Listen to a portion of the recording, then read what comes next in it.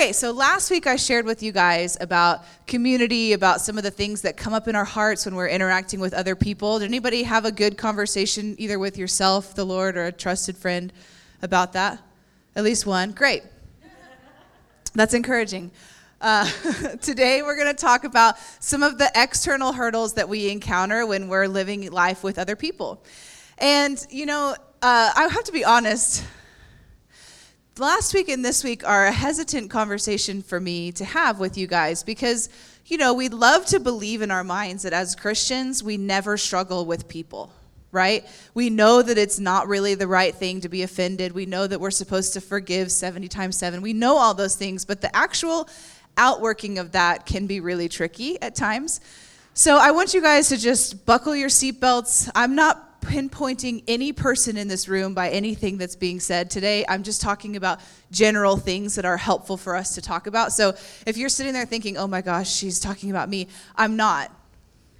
I'm probably talking about me more than anything. Or Grant, sure. So just take a deep breath. Don't worry about it. It's going to be a great Sunday. And I'm saying that because somebody said last week, you buffered a lot of the things that you said. And I said, yeah, the looks on everyone's faces was this mixture of fear and sick to their stomachs. I don't know if that was what you ate for breakfast or just not wanting to think about the things that we were talking about. But if you are liking what I'm saying, give me a smile today. That would help quite a bit. I want to start by telling you a story about one of our friends. His name's Kyle. And this was years ago, probably 12, 13 years ago. He was a senior in high school, and Grant got this idea that he wanted to start discipling this guy. We were working in youth ministry at this small town right outside Waco, Texas, and Grant, we had just gotten married, and he said, I really want to start spending more time with him. And I said, okay. And I'm thinking to myself, that means on your own time, that's not going to affect me at all. You'll have that, and I'll be me. And then I started noticing we'd go to do something, not dates or anything like that, but we'd go to do something and he would say, well, I'm going to see if Kyle wants to come. And I'd say, why? I liked Kyle. He was a nice guy, but he was really quiet. And he had what is called a high outer wall and a low inner wall. Has anybody ever heard this concept before? So there are people in the world who have high outer walls. That means they're hard to get to know initially. And often they have really low inner walls. So once you scale that outer wall, you get to know them. It's awesome. There's other people who it's backwards. They have a really low outer wall. It's like you feel like you get to know them in a moment, but their inner wall can be really high. You're like, oh, we're really good friends. Oh, I didn't know that about you, And because it takes time to trust people like we talked about last week. So Kyle was someone with a really high outer wall. He was just quiet. He was a senior in high school. I don't think he had any desire to be my friend, which is fine. And so then he would just be around all of the time. And about a month in, I started thinking, I'm really over this. You're a nice guy, but you're kind of around all the time. Can I just be totally honest with you guys? Just telling you my real raw thoughts, okay? I never expressed this to anybody at first. These are just thoughts that were in my mind. And I'm like, Lord, I believe in mentoring and discipleship and all of that, but this is really annoying for me. Can we just make that Grant's thing and I don't have to be a part of it? And so I would say to Grant, what if we didn't invite Kyle to whatever he wanted to invite him to?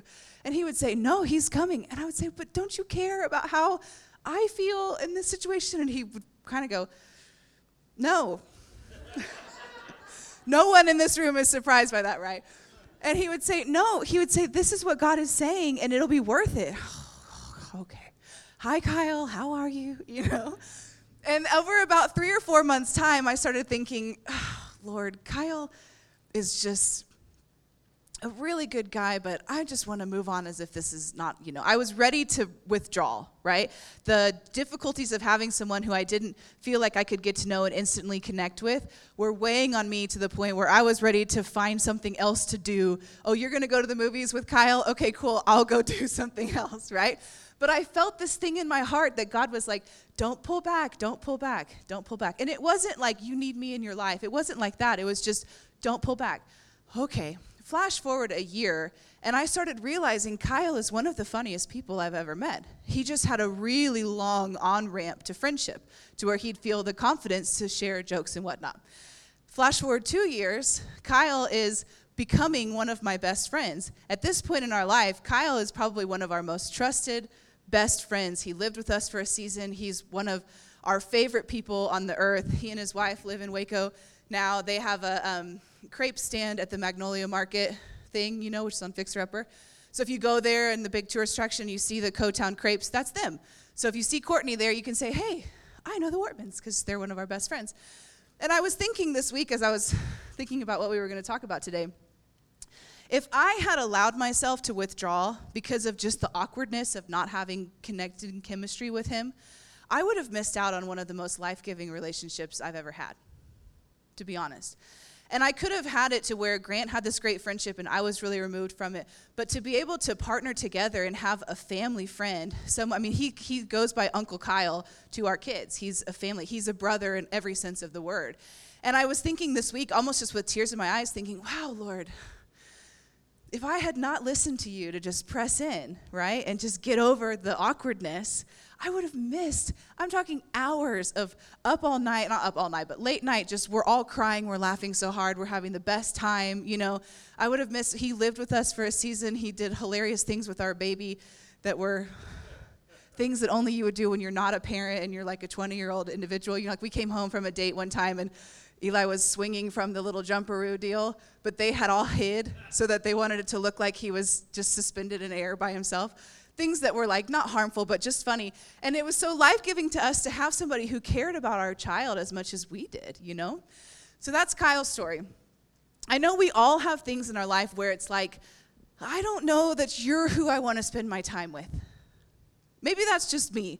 But when you're getting to know somebody, especially if there's someone who has a high outer wall, there can be this feeling of, I don't know, is this going to turn into something life-giving?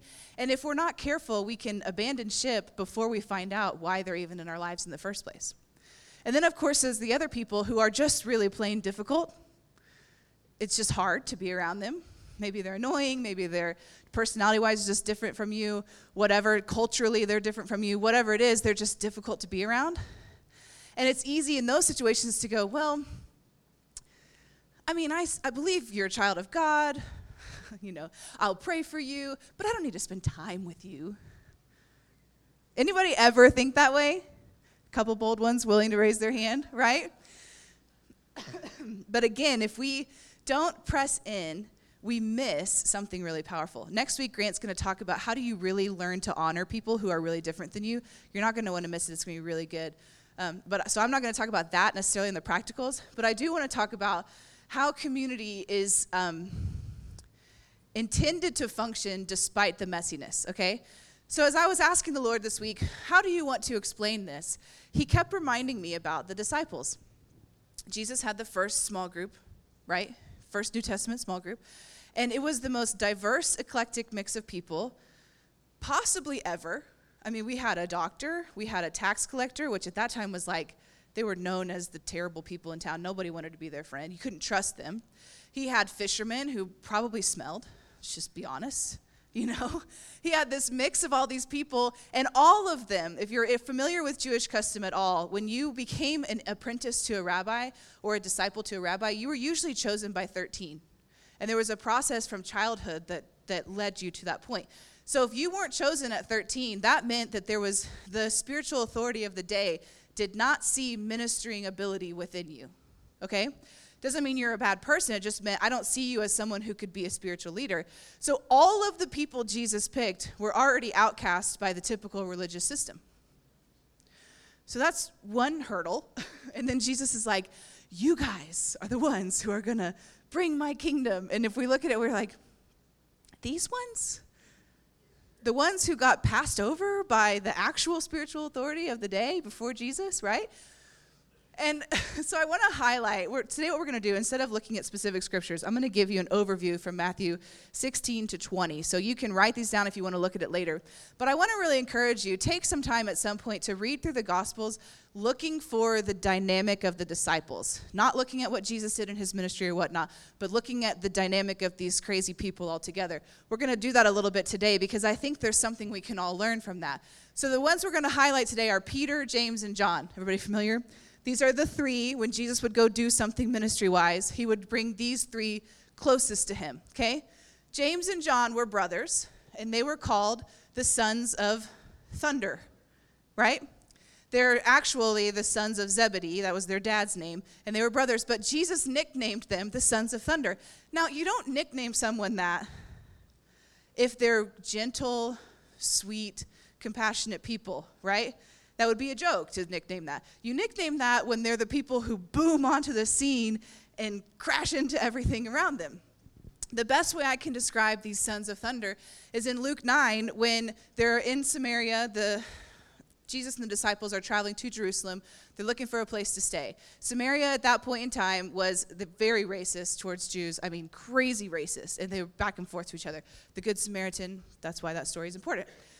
And so they're in Samaria, and they can't find a place to stay. If you've ever tried to book a hotel for a group of people, it's hard, and that's with Expedia, right? So they're having to go inn to inn, walking around town, looking for, I'm like, Lord, wow, how did you keep your calm in that, you know? I don't think he kept all that we would perceive Jesus to be calm in that moment because the disciples could tell he was getting agitated. So this is what the sons of thunder came up with as the answer, okay? They're thinking, and they come to Jesus, and they say, we have it, Lord. We can't find anywhere to stay. This is in Luke 9, I think, 45. Why don't we call down fire from heaven and destroy everyone? That's what it says. Now, I don't know about you, but if I'm leading a group of disciples, and these are the people that I'm entrusting the future of the world to, like you're going to be the ones who represent me in every way, and that's your idea? I'd be going, oh my gosh, I'm so disappointed, and I gotta get a new group, right? And so but they lived up to their name, the sons of thunder. We know, Lord, let's destroy them all. And I'm thinking, was the answer so that they could just take their houses once they were gone? What was the thinking behind that doesn't solve the problem of where they're gonna stay, right? Just kill them all. So in this process, James and John and Peter, Jesus is giving them permission to become something that they become later, but they're certainly not that at the time, right? Now, as we highlight these stories, here's what I want you to be envisioning. There's 12 disciples, okay? We're only going to be talking about 3 of them, but there's other people in the group. So picture a community group setting, and there's, let's say, 2 or 3 that are consistently kind of being put into a different category, but everybody is a part of the group, right? Okay, so Matthew 16. I'm just going to highlight these stories. You probably know all these stories. So this is the moment where Jesus is asking the disciples, who do people say that I am? I love it. It's kind of like, what's the word on the street about me, you know? And they all go around. Some say you're a prophet. Some say you're a miracle worker. And so then he goes, well, who do you say that I am? So each of the disciples are kind of having a heart check. I think you're a prophet. I think you're a rabbi. And Peter has this moment, and he goes, you are the Son of God. And Jesus is blown away, right? And Jesus is like, you could not have come to that by your own. That was God that gave you that revelation. And he starts to say, on this rock, I'm going to build my church. Okay, picture yourself in the group of the 12 and you're not Peter. It'd be like, oh man, I said prophet and I should have said Son of God. What was I thinking? Now it's so obvious. And now he gets to be the one that the rock of the whole church forever. And I said miracle worker, like, grah. Anybody ever, you're thinking, I'm so stupid, man. Oh, I missed it by like this much. And then I think they might have also been thinking, and I missed out on being the rock of the church forever. Because that was Jesus that just said, you see what I'm saying? But what they weren't catching is that Peter, by birth, was chosen by God to be that one, right? That's how he ended up with that revelation anyway. So it doesn't make the disciples in the group any less important to Jesus. It just was the moment that drew out, this is your calling. But now remember, other people are in the room. So 9 verses later, okay, this is a very short time later, Jesus is off sharing, he's not off, but he's sharing on a long tangent of wisdom. And then he gets into how he's going to die. He's going to die this terrible death. And Peter's sitting there, and this is what I think Peter was thinking. This is just a total opinion. I think Peter's sitting there thinking, well, if I'm the rock, you're not dying. If I'm the one you're going to build the church on, this isn't true. And the more he's listening to Jesus, the more he's like, oh, no. He's like, Jesus, we need to talk over here. Because now he's put himself in this place of, I'm the man. I mean, you just said it. I'm the man, right? So he goes, Jesus, we need to talk over here. And he says, you're not going to die? We're not going to let that happen. And Jesus rebukes him in one of like the worst rebukes in the Bible, in my opinion. He goes, you're not even thinking like God thinks. You're thinking like Satan thinks. And the phrase Jesus says in the Amplified Bible is, you're a stumbling block to me. We all think like the devil sometimes. But to be a stumbling block to Jesus, that's a hard one, you know? And so here Peter goes from he's the man to now he's in Jesus' way of what God's wanting to accomplish. And then as if that wasn't enough, it was this private conversation, then Jesus turns to the whole group and he brings them up to speed on what Peter just said. It's like, oh no, Lord. You're supposed to be my safe place, you know? And now you just expose him to everyone. So now Peter's on this pedestal, and now he's down here. And what do you think the disciples may have been thinking? Oh, there's time for me yet. Maybe, right? I doubt they were going, oh, poor Peter, you're the rock. And now I think they were going, yes, I missed it, but I have a chance. So that, and then we go on to Matthew 17. 6 days later, it says, they go to the transfiguration. And Jesus he selects from him James, John, and Peter, okay? Sons of thunder and Peter. They go up this rock. This crazy thing happens. Jesus transforms into all of his glory. And Moses and Elijah appear, and they're talking in words everybody can understand. This is insane, right? And they're having this out-of-body moment. And Peter, all he can think to say is, we should just live here. Let's just build tents and live here. Here's what I think is happening in that moment, okay? Because we're not talking about the spiritual aspects of what Jesus was doing. We're talking about the context of the relationships, right? I think James and John were going, oh, Peter's doing it again. Yes. Because Jesus looks at Peter, he's like, we're not staying here. This is just a blip on the radar. And I think part of the transfiguration was to elevate the thinking of these three to a place where they could begin to understand who Jesus wanted them to be, right? Okay, a little bit later, Matthew 18, verse 1. All the disciples come to Jesus and they ask this question, who's the greatest in the kingdom? This is a simple question if we only flip to Matthew 18. But if we look at the context, after Peter got picked as the rock, I think there was a lot of self-questioning happening in all the 12. So much so that 2 chapters later, they all band together and they come and they say, Jesus, who's the greatest in the kingdom? I actually don't think they were asking about which subset of people. I think it was an internal heart question. Am I significant to you, Lord? Because you said Peter. And then you took these three, and I don't know what happened on that mountain, but something happened because they all came down, they were changed forever, and they won't talk about it. So who's the greatest? Right? This is in all of our hearts. This isn't something that we need to shy away from. We all have these moments of going, am I important to you, Lord?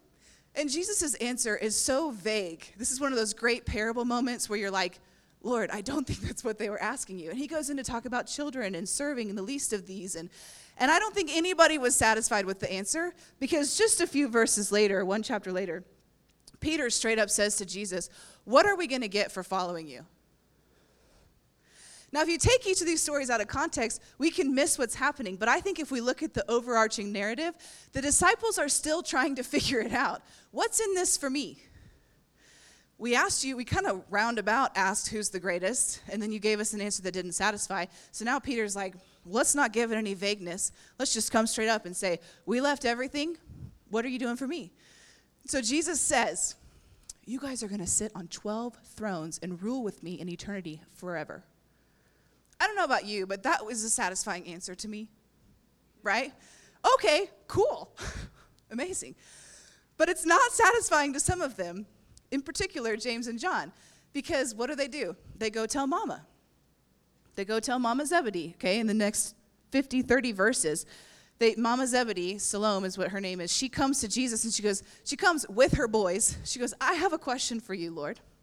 I want you to do something for me. Now, why would she do this? Here's what I think. Jesus says, you guys are all going to sit in these 12 thrones, right? And I think these two boys are like, well, if Peter is the rock, we're going to be the greatest. So we're going to sit on the left and right of those thrones. He didn't assign who gets to go where, so let's ask. So they devise this plan, actually, let's have Mom ask, because we know Jesus has a sweet spot for the mamas, because he does, all throughout the scripture, right? And so Salome walks up with total gusto, boys in tow, and she goes, I'd like you to do something for me, Lord. And Jesus goes, what do you wish? He doesn't have any hesitancy. And she says, I want you to let my boys sit on your right and your left, which is the place of honor. She's referring to him saying they were given 12 thrones, right? So she's like, let me go ahead and assign these for you. These two are the best, and they need to go in these two spots, right? I love this. This is so phenomenal to me. So Jesus says, oh, I don't think that can happen. Can you handle the suffering? Can you handle the cup that I have to drink? You know what the boys say? Oh, we can. So that tells me they were totally in on it. This wasn't mama wanting her place for her boys. This was the boys using mama to get a place for themselves, right? Now think about this in the context of the disciples. What about Peter? These three together have been the three that Jesus chose to be his closest. And they totally just booted him out. So if you've ever felt rejected or betrayed, you're in good company. In the context of the church, in the context of ministry, you're in good company. And so then it says, Jesus, he says, well, you can drink the cup of my suffering, but it's not for me to assign, which is like, oh, burn, I'm like, yes, I can take it. I can take it, Lord. Give me that place. And then he goes, hey, you're going to take it, but I can't give you that place. That's up to God. It's like, why did I ask? Now I have to do the suffering, and I don't even know what's coming for it. Excuse me. It's so comical to me that I just can you guys envision this? I can just envision this playing out. And then it says in a couple verses later, the rest of the disciples caught wind of what the Zebedees were doing, and they were indignant. It says angry, resentful. You know who was probably leading that charge? Peter, because he just got booted out, right? And he's like, I'm the rock. And I'm sure at some level he was thinking, I probably should have asked for that right-handed spot. At the beginning, I think some of the disciples were thinking, that was brilliant. Why didn't I think of that? Right? If I was Jesus, I think the bulk of my 3 years of ministry on earth would be incredibly disheartening.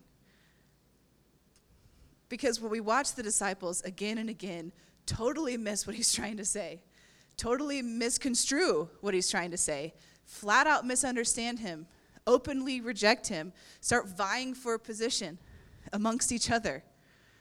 That's a challenging community group. That's one that I might need some inner healing from after leading something like that, right? If we're sitting in the room and everybody's jockeying for a position and bringing your mom in town to help you out, you know what I'm saying? But the thing that I felt like God was showing me through all of this is what's happening in the hearts of the disciples is the same thing that happens in our own hearts. It's this need to know, am I valuable? Do I bring something to the table that's worthwhile? In this context, am I recognized as having something to contribute? James, John, and Peter, everybody recognized they had something to contribute because they were being chosen by Jesus they were being set apart. But the rest of the 12, the other 9, I think there was a lot of questioning in their hearts. I left a lot for you, Lord. Is there a place for me here? Is this worth it for me? And the thing that we need to do with each other and with ourselves is the very thing that Jesus did with all 12. Give permission for growth. In each of these situations, the disciples did really mean things to each other, not to be mean, but in the process of trying to find their own worth, right? Sometimes when we're in the process of trying to figure out where we fit, we can inadvertently hurt somebody else. I don't know if James and John connived together and said, well, that Peter's always saying, silly things, so let's boot him out. I think it was in their narrow-mindedness, there's only 2 chairs. So we should do that because we're brothers. I don't know if they were intentionally trying to say, Peter, you're not a part of us. But that's what happened. Right? And so Peter had to go on his own journey to deal with that. So a lot of times the intentional pain, the unintentional pain that happens in a community setting is really related to people trying to work out their own salvation, trying to work out, how do I fit? What's my identity? And so we need to take the mind of Christ, which is what Jesus did, and say, you have permission to be on this journey. We need to open our minds to where they're big enough, to where there's a seat for everyone. Even Judas, there's a seat for everybody, that God has prepared a place for everybody, and it doesn't matter what place it is, you just need to rest in the fact that you have one, right? So I want to challenge you guys. When you feel situations where you're frustrated, why did you do that? That hurt me. Because that's real, right? Living in community, that's real. Things come up. I can guarantee you I have probably hurt the feelings of a number of people in this room, and it's highly likely I might continue to do that accidentally. I don't want to do that. It's not like I wake up in the morning and think, I'm going to draw a card of a name. Let's hurt them today, right? But things happen unintentionally because we're in the process of trying to figure life out. It's the same for Grant. It's the same for any church leader that you've ever had. In our journey, we're trying to have permission to grow. I hope that a year from now, where we are in our life with Jesus is not where we are now. And so we need you guys to give us permission to be on a growth journey. We need you guys to pray for us that we'll continue to grow, right? That we'll continue to take new ground with the Lord, to have deeper revelations. And that's our prayer for you. So if we all adopt this mentality that I'm giving you permission to be on your journey, that I'm not going to take my first impression of you and just label you as that forever, because that leads to hopelessness. I asked you guys last week to share comical stories of small group settings, right? And I got a response. I won't tell you who it is, but I thought this story was just so perfectly in line with what we're talking about today. And this girl was in a small group setting, and they were ending their small group. I may not get all the details of the story right, but they were all going around talking about the greatness of the year, and somehow the conversation turned to first impressions. What was my first impression of you? And so they're all going around, they're saying, here's my first impression of you. And it was all really encouraging until it came to her. And everybody's first impression of her was probably should never have been said out loud. And so they're all going around, they're saying, oh, I thought you were all about this and really stuck up. And I thought you were going to be like this. And one by one around the group, it's like the whole mood is just bringing way down. And she's sitting there kind of like, how do I get out of this? Thanks a lot, you jerks, you know? I don't know if that's what she was thinking, but that's probably what I would be thinking. And they're going, and then the leader of the group figures it out. And so then the leader starts going, oh, but we don't think that anymore. And they, oh, no, we don't think that anymore. So then they go around and start over-flattering her to make up for the fact that they thought these terrible things. And it's just a big downward spiral, right? And because it could have been this moment of, maybe we got off on the wrong foot, but this is who you are. Let's not talk about that. But instead it was, here's the foot we got off. It was red. Like describing every detail about it, which isn't helpful. And I read that story and my heart just cringed. We can all put ourselves in that moment and think, oh, Lord, please don't let anything like that ever happen to me.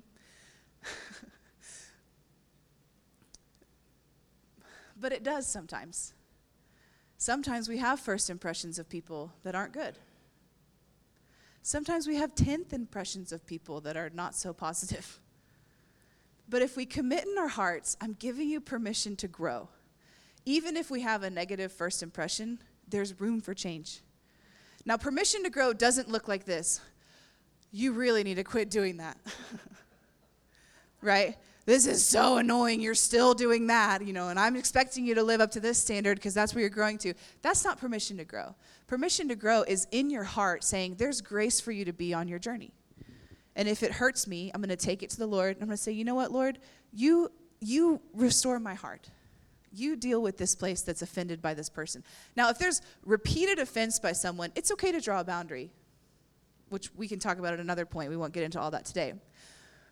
But in general, most of the offenses that happen come because they're unintentional with the person just trying to figure out how to live their life, right? So we're going to do what? We're going to give permission for people to be on their growth journey. The disciples stepped on a lot of toes. But one of the things that I find amazing is where did they end? How did they end the story? They were a ragtag group of crazy people. They were consistently offending each other. If you really look at it, it's pretty crazy how little they all thought of each other at times. But where did they end? Peter became one of the greatest champions of love and unity.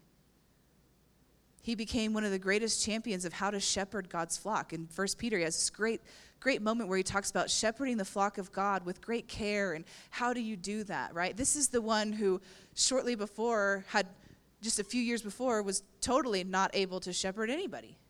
Shepherding was not even probably a concept in his mind. Leading impulsively and chopping off ears and all this crazy stuff was how he was, right? John, the one whose best idea was to destroy the whole city, becomes the one who says, without love, you're missing everything. That's a huge transformation, if you think about it. That's a complete identity shift, right? And so much so that when Jesus is hanging on the cross, he actually gives his mother into John's care. So just in these 3 short years, the son of thunder becomes the apostle of love, who Jesus says, my most precious possession, my mother, now please, you take care of her. If you guys have an elderly relative, you don't give that relative into the care of someone who's calling down fire to destroy a city. That's not right. That's not really the type of characteristic that you want someone who's frail to be around. You want someone who's nurturing, who's kind, who sees a bigger picture. And so John, just in a few chapters, makes this dynamic transformation. What if Jesus had quit? What if he had withdrawn? Oh, my Lord, that's your best idea? Back to the drawing board. Moving on. I'm going to change groups. If we're putting it in today's world, you know? Well, I tried. Not going anywhere. What if? So I want to pray because I don't want us to lose sight of what the goal really is here for. We're not a club. The church is not intended to be a club. I shared with you guys last week that I was in a sorority in college, and one of the things that you do in a sorority is you do the rush process where you pick who your new members are going to be. And the way you do that, just to be totally honest, is you decide, do I like you or not? It's weird. It was one of the more uncomfortable moments of my life because you'd have this 2-minute conversation with someone, and then you get out a paper and you write down, are you like me or are you not like me? And if you're like me, you go on to the next round, and if you're not, you don't. It's bizarre. But it's a club. It's a social club. So they're trying to create an environment where everybody's kind of the same, right? And all the groups are doing it, and all the groups are filled with different people. So there's kind of a place for everybody as long as you can find it. But this is not the way the church is supposed to function. And that is the way the American church functions a lot, right? We've all probably been in church settings where it's like, well, I don't really fit here, and so I have tried and tried and tried, and people just won't love me. And we're all in this process going, I'm trying to find my significance. Where do I fit? And everybody else in that context, not all churches, but some churches are sitting there thinking, well, you're not like me in this, so I really only like to spend time with people who bless me and who encourage me and I never feel frustrated by, so I'm just not going to tell you about what we're doing. I've been there on the other side of it where you're like, well, I didn't know that was going on. What's wrong with me that I don't fit, right? But if we get rid of this club mentality, if we get rid of this mentality that I can only be enjoying my life if everybody around me is the same, then we tap into the heart of God, which is phenomenally filled with all kinds of grace and power, and you get to grow and mature by being around people who get annoying sometimes. And so my hope for community groups here is that our community groups would always be diverse. And I'm saying that knowing that's a stretch. It is. It's hard, you know. It's hard to sit and have a conversation with somebody you think, wow, we are so different. But I don't have to function here. I can actually come up higher and function here and say, but if I'll press in and see you the way God sees you and believe that you have room to grow and I have room to grow, a year from now, we can be incredible friends, even though we're completely different people. Does that make sense? So what I want to do to end is let's just pray into that, okay? And then, with your family or with the Lord or however you want to do that this week, I'd like for you to just spend some time just thinking about it. Just where do I fit with this? Where do you find yourself in the narrative of these disciples? Are you James and John? Are you Peter, the one who got booted out? Great moment and then seriously rebuked and then overlooked by all your friends? Are you Jesus, who's just so mercifully gifted that everybody has a home in you and that's amazing? Pray for me if that's where you find yourself. So I want you to find yourself in this narrative. Maybe you're not any of the three. Maybe you're Matthew. Maybe you're Judas. I don't know. Where do you fit? But ask the Lord to show you and then ask him to grow you so that we can all have this mentality, okay? So let's pray. And you guys pray with me. Father, we thank you that your heart is for all people to know you, for all people to encounter you. And we thank you that each person in this room has something of you to give, even if it looks so different than the person on their right and their left. And so this morning, I just ask for you to heal every wounded place. I ask you to bandage up every broken heart. all the pieces that have been cast aside by the club mentality of church or by others just trying to find their significance in you. Lord, would you bring perspective to those situations and heal them so that we can move forward and we can adopt this mentality to give permission for those in the room to grow, for ourselves to grow. And Lord, we thank you that you are moving dynamically in our city and in our homes and in our hearts. And so I just ask you to go further and farther than we could ever believe or dare to ask. In our own hearts, take us further and farther into you so that we can have your heart. And I ask also, Holy Spirit, give us the eyes of Jesus to be able to see beyond the momentary disappointments, the momentary misunderstandings, to be able to see beyond those offenses that want to rise up, and to choose to love, to choose to prefer each other better than ourselves, to choose to adopt your mentality of love and kindness and care and patience with those around us. In the name of Jesus, amen.